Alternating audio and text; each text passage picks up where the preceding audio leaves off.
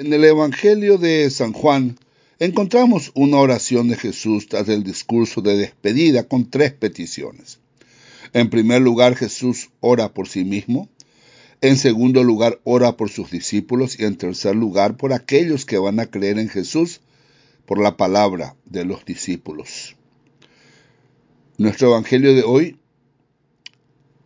recoge la segunda parte, que es la oración por los discípulos. Jesús recuerda el cuidado esmerado realizado con sus discípulos.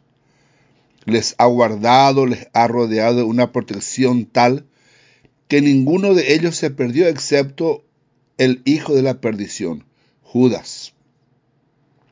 Jesús está a punto de partir, pero los discípulos se quedan.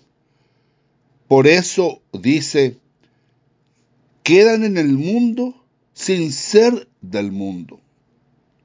Eso quiere decir que sentirán vulnerabilidad muchas veces, flaqueza.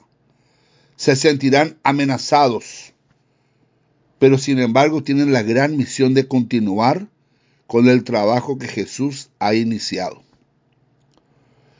Jesús pide también al Padre que le cuide a sus discípulos para que ellos también sean uno, como tú, Padre, y yo somos uno, para que siempre estén en comunión con nosotros y entre ellos.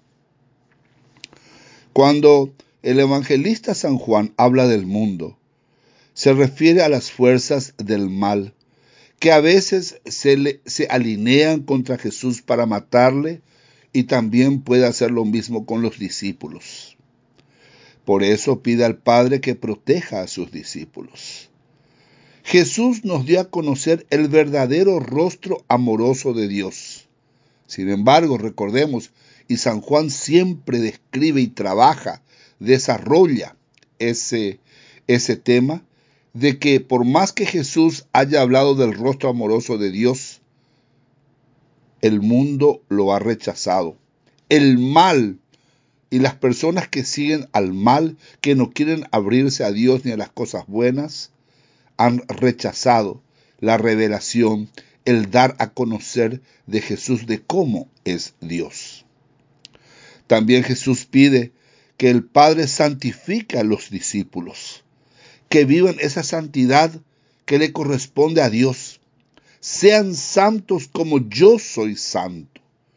Ya están consagrados, han sido llamados por el mismo Jesús y están transformándose permanentemente.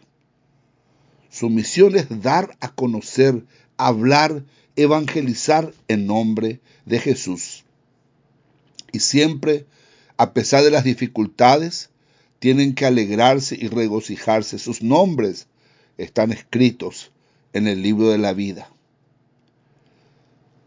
Todos queremos ser santos. Los discípulos también tienen esa misión de ser santos.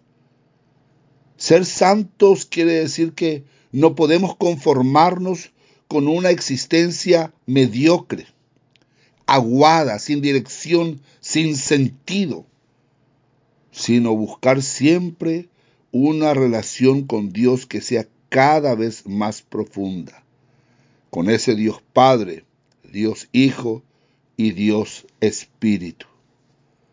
Nos preguntamos en este día, ¿qué tipo de existencia tengo yo?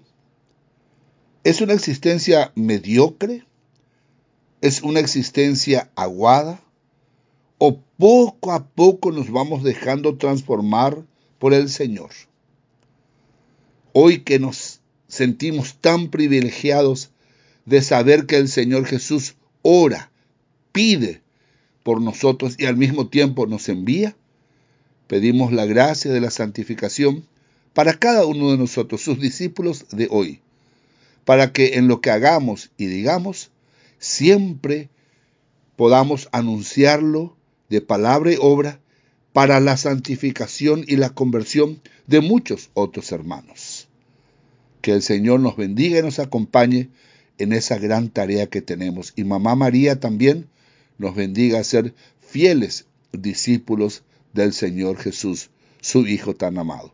Que tengamos un hermoso día.